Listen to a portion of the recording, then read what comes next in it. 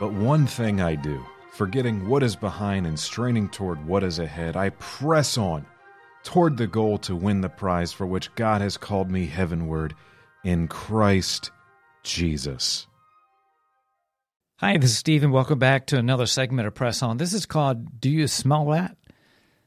Over the course of my 65 years of life, many illnesses have become part of my vocabulary. As a young boy, I quickly became familiar with words like the mumps, measles, chickenpox, polio, croup, the Asian flu, tonsillitis, and the common cold. Particularly when it involved a vaccine, I hated measles. I'm pretty sure I got the mumps, measles, and chickenpox almost all in 1 year, or at least it seemed that way. It seems that all of these illnesses have faded into the memories of long ago, particularly when, just over 3 years ago, the word COVID came on the scene and dominated the news, our thoughts, day in and day out. It almost seemed like no other illness existed. COVID-19, however, will leave its mark on history, at least our history. But is it the illness that is most feared throughout all of history? By no means. It does not even rank, even with all the loss of life and the emotional brokenness that COVID caused. The most feared disease of history in ancient times is leprosy. The physical impairments caused by the illness and the devastating effects on the skin and nerves brought prejudice, fear, and segregation in all societies. Those suffering this disease were socially isolated and forced to live in poverty and loneliness. Because of stigma and discrimination, those affected often experienced loss of self-esteem and dignity. They felt fear, shame, hopelessness, and guilt. Lepers were more likely to suffer psychiatric disorders than any other condition or illness. Leprosy caused gross deformities of the face and extremities of the body. Those infected suffered crippling disabilities involving walking, use of hands, sight, and touch, exasperating the need to conceal the illness. Yet, because of the nature of this illness, covering up could not conceal the smell of rotting flesh. Those who had early stages of leprosy had some success in concealing their disease in public, which, by the way, was illegal if you were caught to be out in public, and sometimes even meant death. Yet the smell often betrayed them. Such a heartbreaking illness.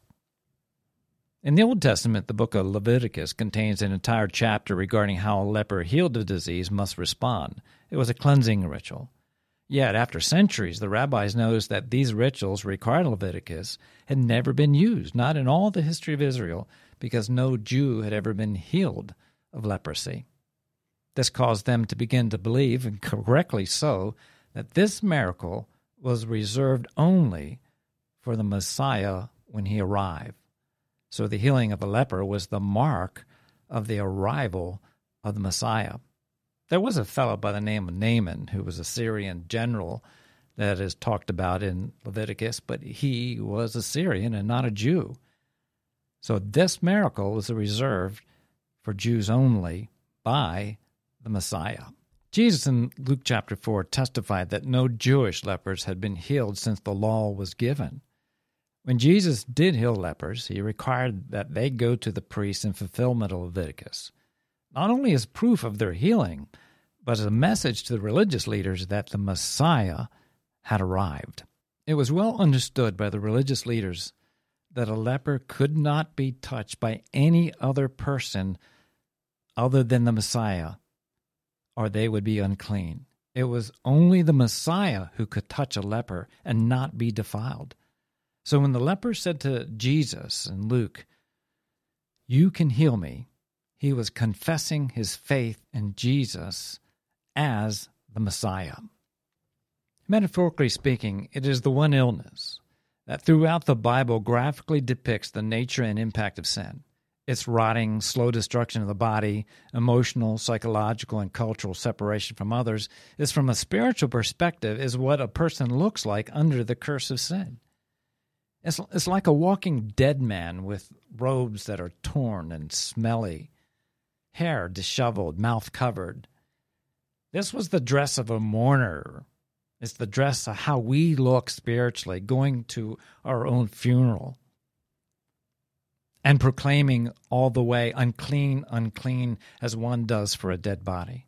This is the picture of all men under the sentence of death, the curse of sin, rotting in his own corruption under the power of sin, cut off from God without hope, incurable by any natural means except the divine intervention of God through Jesus Christ, through the shedding of his blood and the washing away of our uncleanliness. Hear the story of Jesus' encounter with a leper in Matthew 8. A man with leprosy came and knelt before him and said, "Lord, if you are willing, you can make me clean." Jesus reached out his hand and touched the man. "I am willing," he said. "Be clean." Immediately he was cleansed of his leprosy. Then Jesus said to him, "See that you don't tell anyone, but go show yourself to the priest and offer the gift Moses commanded as a testimony to them."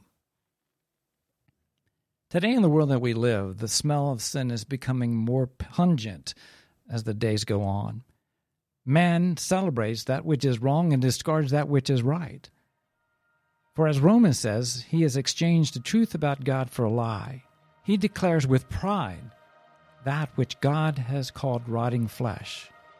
But to those who know they are rotting away and their hearts are broken, Christ's words ring out, "I am willing." Choose this day to come to the only one who can cleanse you of the rot of sin and make you a pleasing aroma before God, for the day of the Lord is near. This is Steve, and until we meet again, I beg you to consider these words and press on.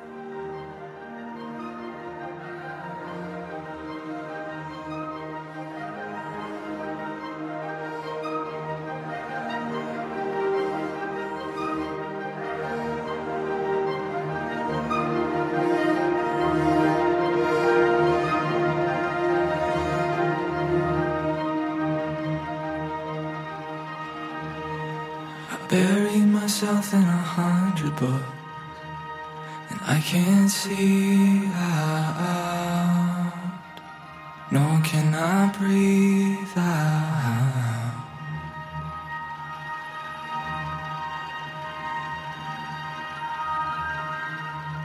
I'm struggling to make sense of simple words that I can't mold them, nor can I hold them.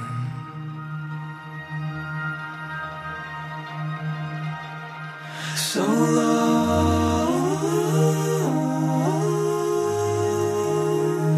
teach me your way, teach me to pray, oh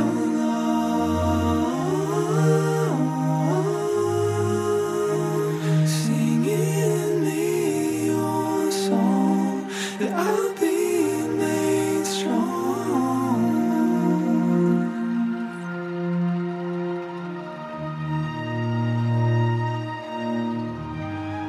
When all the world crumbles around me, lead me to goodness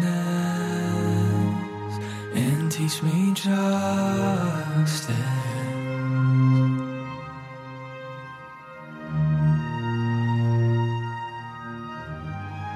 And when my world crumbles inside of me, lead me to grace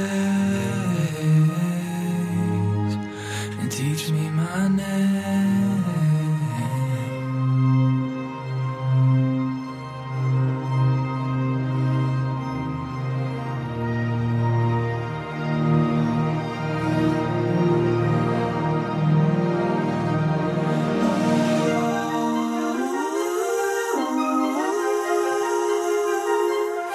Teach me your way, teach me to pray, oh Lord. Sing in me your song, that I'll be